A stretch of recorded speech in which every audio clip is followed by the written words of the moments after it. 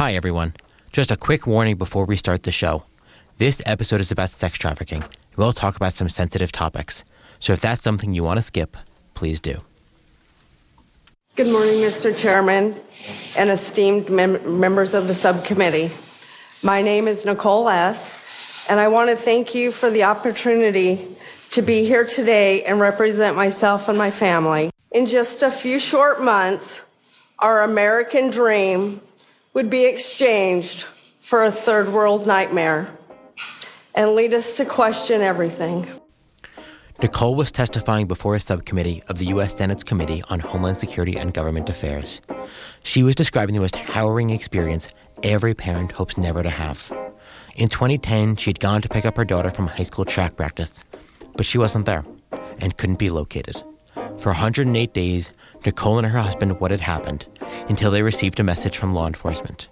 Their teenage daughter had run away, and what the police sent Nicole was shocking and horrifying. It was a screenshot from a website called Backpage.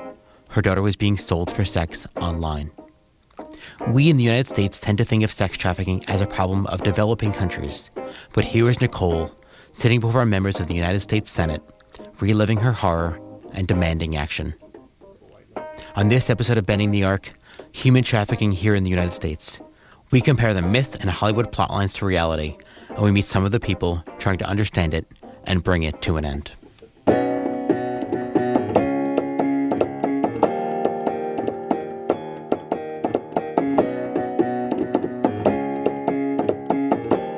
Welcome back to Bending the Arc, the podcast from the University of Pennsylvania School of Social Policy and Practice. I'm your host, Dan Triglia. Today we're exploring a topic that we, as a country, have largely been happy to ignore: human trafficking, particularly domestic sex trafficking in the United States. There are, generally speaking, two ways in which the public is exposed to even the existence of domestic sex trafficking. One is through the occasional headline or news story about an especially observant or astute flight attendant or train conductor who notices something fishy or receives a carefully passed note from a victim and calls the police. The other, and really the more common way, is through Hollywood, maybe action thrillers like the Taken series or legal procedurals like Law & Order, Special Victims Unit. But these, as fiction, are unabashedly unrealistic. So our producer, Blanca Castro, and I have been speaking with researchers, advocates, and service providers to get a sense of what's known about sex trafficking. Blanca is a master's student here at Penn and has experience working with children involved in the child welfare system and seeing firsthand how community and social supports are important in adolescent development. So Blanca, there's a fundamental misunderstanding of what trafficking entails, just that term. It's not necessarily some Taken-style moment where people are being grabbed off the street, hauled into a van, and sent to another country. Before we move on, I do want to say that I do love my SVU reruns, and Olivia Benson is wonderful. I have no idea who that is. But you're absolutely right. Trafficking doesn't usually involve a dramatic abduction and Liam Neeson breaking down a door. There are really two forms of human trafficking according to the federal law: sex trafficking and labor trafficking. And if you don't look too deeply, they look remarkably similar to legal activities like stripping or pornography. So to understand these distinctions a little more clearly, we talked to Jane Bigelson, Vice President of Advocacy of the Anti-Human Trafficking Initiatives of Covenant House International, to discuss the federal definition further. Covenant House is an international organization that does amazing work for more than 1 million homeless, runaway, and trafficked young people. The United States federal definition of human trafficking includes anybody who's, let's talk sex trafficking first, anybody who's engaged in a commercial sex act. So that could be stripping, prostitution, pornography, anything where there's a sex act traded for something for profit. So that's commercial sex. But what changes something from commercial sex to human trafficking, or under federal law, what they call a severe form of human trafficking, is the introduction of force, fraud, or coercion. So it's basically non-consensual or unwilling participation in commercial sex.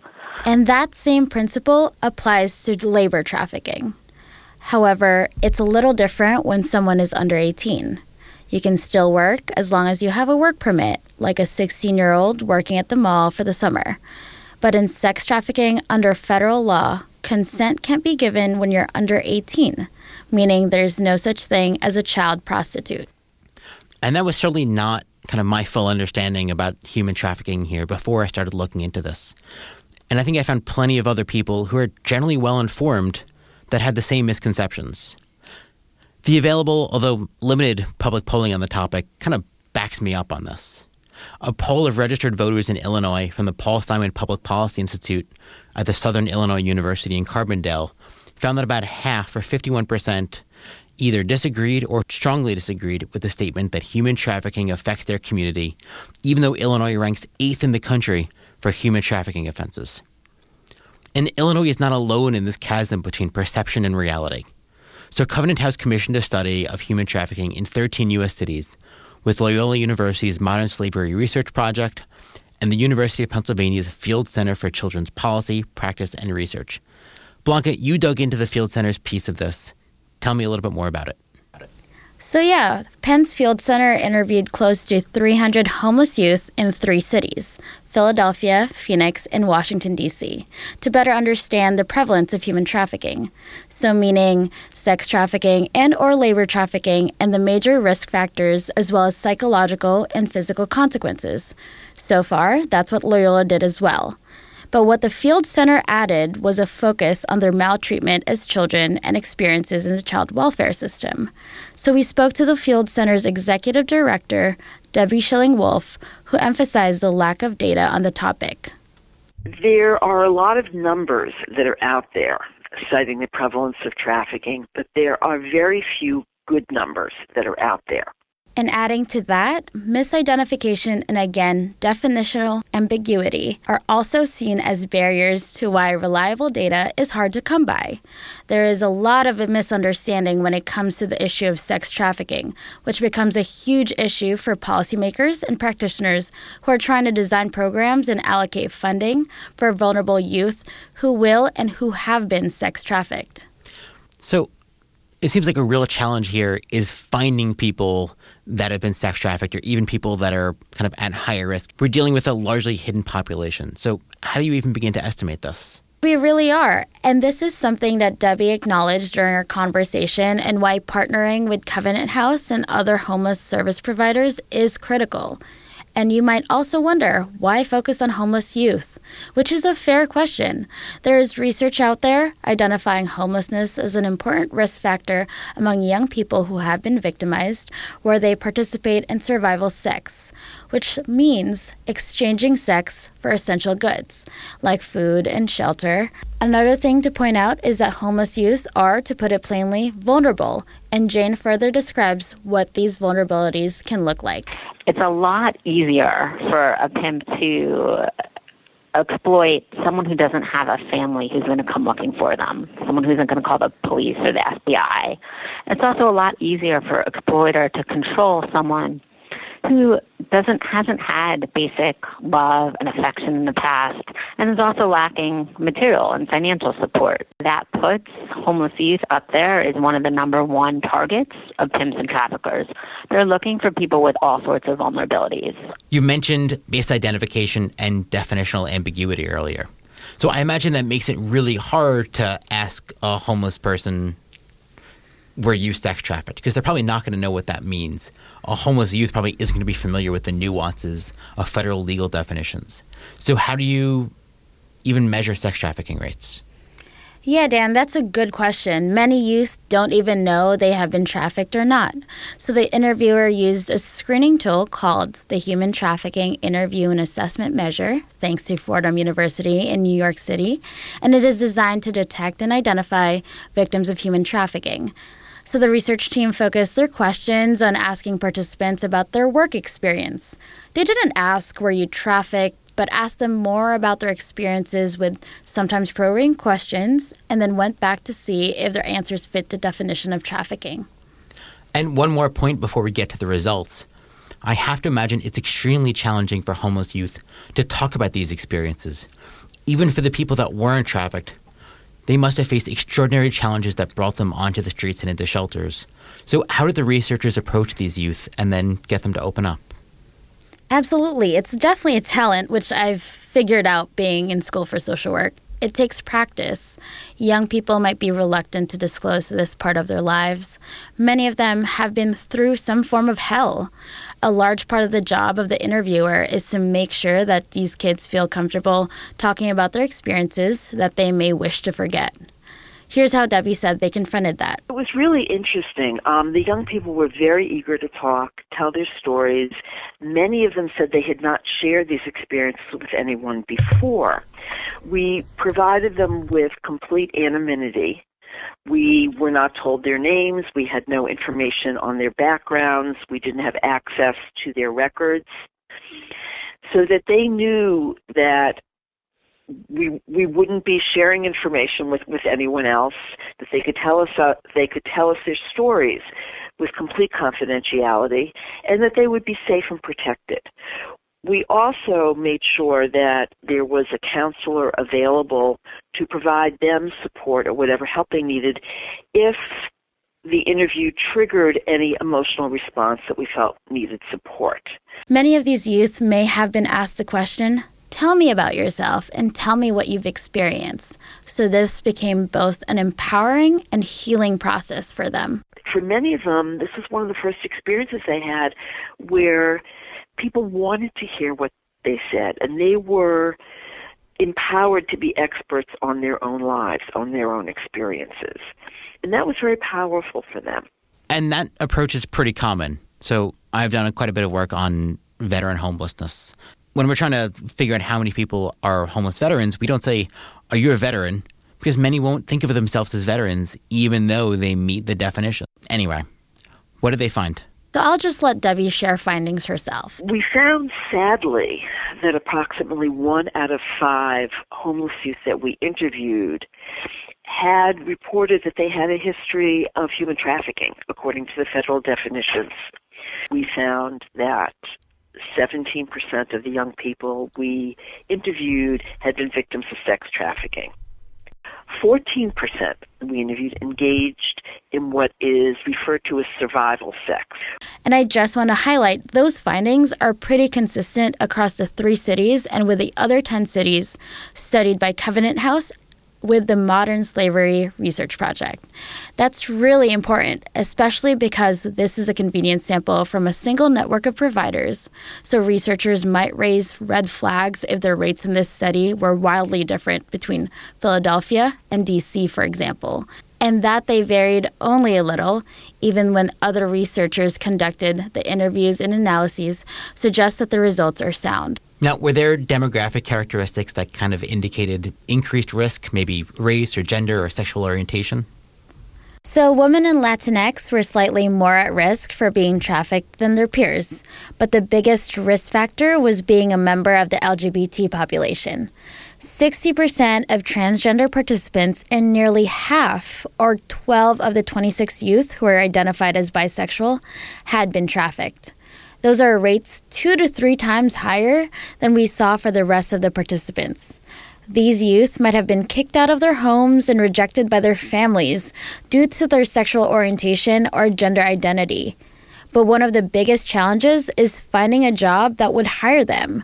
Jane shares her experience working with the clients who have experienced this. I've seen with a lot of the trans young people that I work with that there's a feeling that no legitimate employer will hire them. So if someone can't get a real job, if they've gone on job after job interview and have not gotten it because of the fact that they're trans, it's very demoralizing, and it's tempting to turn to commercial sex. I vividly remember someone who told me when she was 17, she was living on the street corner and wanted a job. She was hungry. The one place that was willing to hire her and actually liked that she didn't have an address or a high school diploma was the strip club.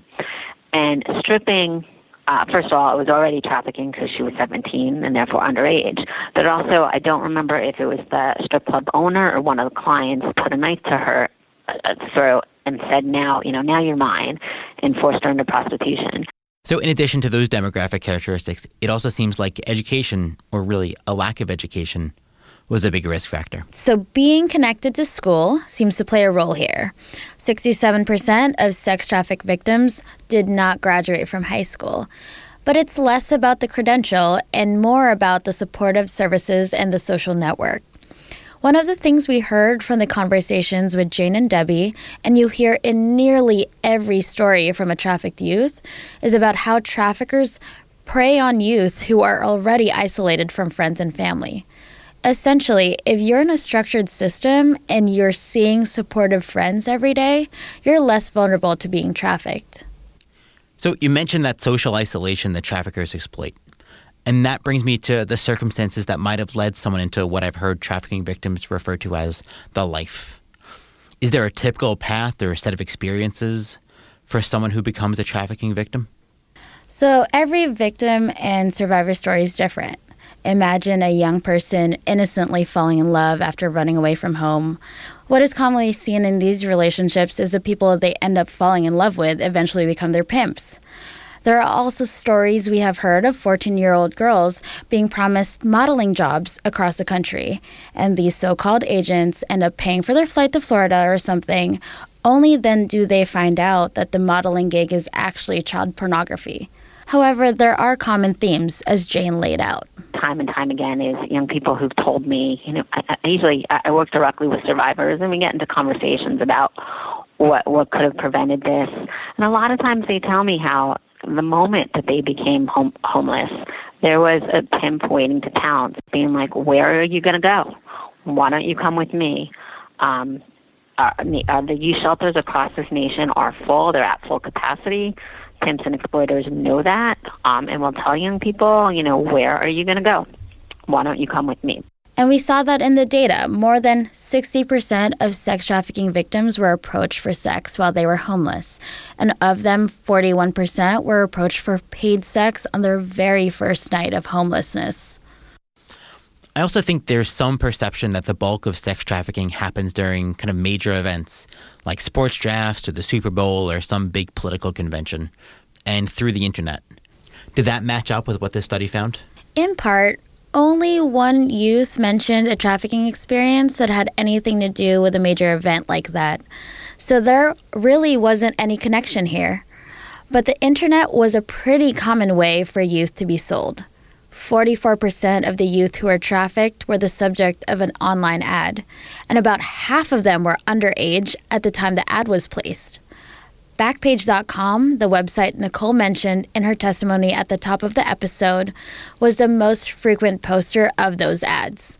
Their involvement and really facilitation of the sex trade and sex trafficking specifically is the subject of a documentary available on Netflix called I Am Jane Doe, and was behind some legislation that we'll touch on later called the Fight Online Sex Trafficking Act and Stop Enabling Sex Trafficking Act that hold websites accountable when they knowingly post ads for people being trafficked.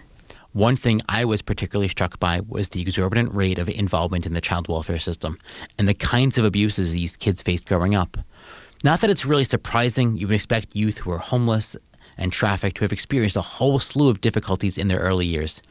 But especially really now as a parent, it's difficult and horrifying to read those stories. Yeah, Debbie mentioned in her interview that trafficking is just one of a series of traumatic events in these kids' lives. In the study, they found that 95% of those who were sex trafficked had a history of child maltreatment, with sexual and physical abuse being the most frequent type. So we have a population of young people who are being harmed from their early in their childhood, who never felt protected, didn't feel like adults could protect them. They would hurt them, and other adults did nothing to help protect them. So these are the experiences that they're bringing into their emancipation into adulthood and their transition into adulthood. How can they expect to trust other adults? So that's a really important factor that we discovered that we think has really strong implications. These people harming them tend to be people close to them, like parents or siblings. I've seen this often in the clients that I have worked with in the past, where it led to a deep desire for control and autonomy, stunting their overall developmental growth, but also causing inability to reach developmental milestones. Many youth also share their experiences being involved in the child welfare system, with the report showing 41% of those who were sex trafficked had at least one out-of-home placement at some point in their lives, and many experienced frequent moves. This was a common occurrence I saw in my previous job, where the lack of permanency and the ability to make secure attachments adversely affected the child's trajectory into a safe and healthy future. Many of them have not had stability of either a place to live or people to live with to care for them. So what else could we anticipate would happen to them when they all of a sudden are on their own and need to care for themselves? That point is essentially critical in the context of another question it seems like they asked the youth, which was whether or not they had a caring or supportive adult in their lives. Debbie and her team found that youth who were sex trafficked were much less likely, by 15 percentage points, to have a caring adult in their lives when they were trafficked. In my work in the foster care system, many youth frequently spoke of feeling like they didn't belong in the family or being treated differently, and that feeling of being unwanted and rejected by the people who should be loving them increases their likelihood of maladaptive behaviors down the line. In your episode, Dan, on the multiple levels of violence, Dr. Kaylin Flynn talked about how youth she spoke with internalized negative perceptions about themselves, that they accepted these myths as part of their identity. That's what's happening here, too. These kids are, in many cases, being forced away by their families, and they're finding comfort in places and with people they might otherwise avoid. In fact, many youth have mentioned that increased presence of caring and supportive adults as the one thing that would have been influential in preventing their involvement in trafficking. So let's transition to what we're doing at a policy level to both help people that are sex trafficking survivors and to prosecute the people doing the trafficking. Let's start with how we're helping victims, which through policy is done through something called safe harbor legislation. So safe harbor legislation is twofold. First, it prevents minors from being prosecuted for prostitution. Second, it directs juvenile sex trafficking victims to non-punitive specialized services. Remember what Jane said earlier, that there's no such thing as a child prostitute. This codifies that and ensures that these people that are themselves victims are not being punished further by the criminal justice system. These laws are so important to help sex trafficked victims because it protects victims and survivors from criminalization and provides access to specialized services. Currently, 34 states have passed these laws, and you can find a link to that list in our show notes. And now let's move on to how we're prosecuting offenders. So there are a couple laws in the books on the federal level, the cornerstone of which is the Trafficking Victims Protection Act. It was originally passed in 2000 with subsequent reauthorizations that have strengthened the bill.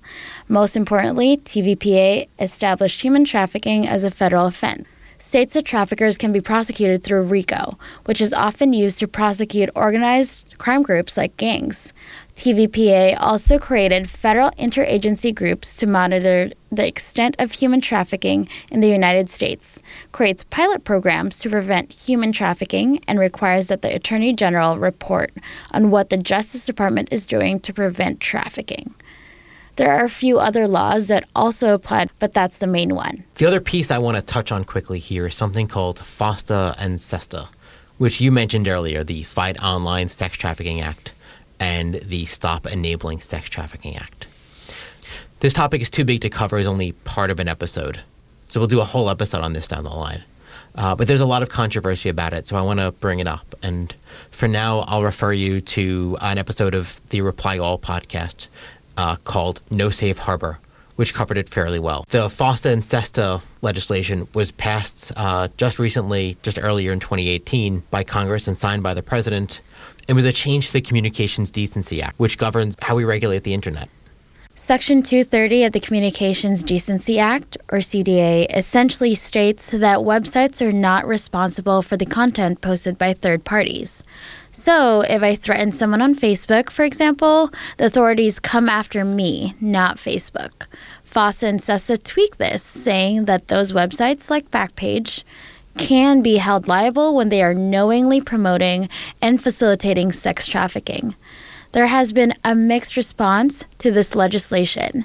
Many organizations that serve sex trafficked victims, like Covenant House, see this as a victory. They see a group like Backpage profiting off of the trafficking of minors, finally being taken to task. Advocates for sex workers' rights see this as a safety concern. Sex workers use websites like Backpage and Craigslist to find and screen potential clients.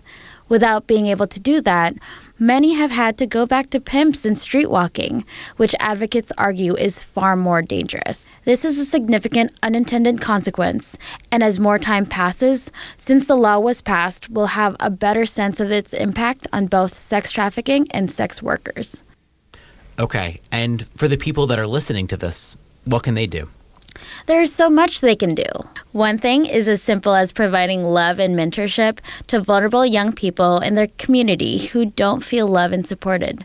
Our listeners can support Covenant House, Polaris Project, and Urban Light, long-standing organizations that have been supporting victims and survivors of sex trafficking. Also, spreading awareness and education about how prevalent trafficking actually is. Lastly, the National Trafficking Hotline is 1-888-373-7888. That's 1-888-373-7888. If you or someone you know might be a victim of human trafficking. Thanks, Blanca. For those of you that have heard all 3 episodes we've put out, you're starting to see a trend in these calls to action. Remember what Alana and Kaylin talked about in our episode on violence. The small acts can be powerful.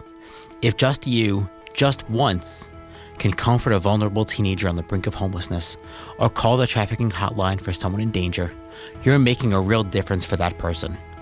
And when those actions are replicated, they're undertaken by lots of people, by whole communities, we see change on a global scale.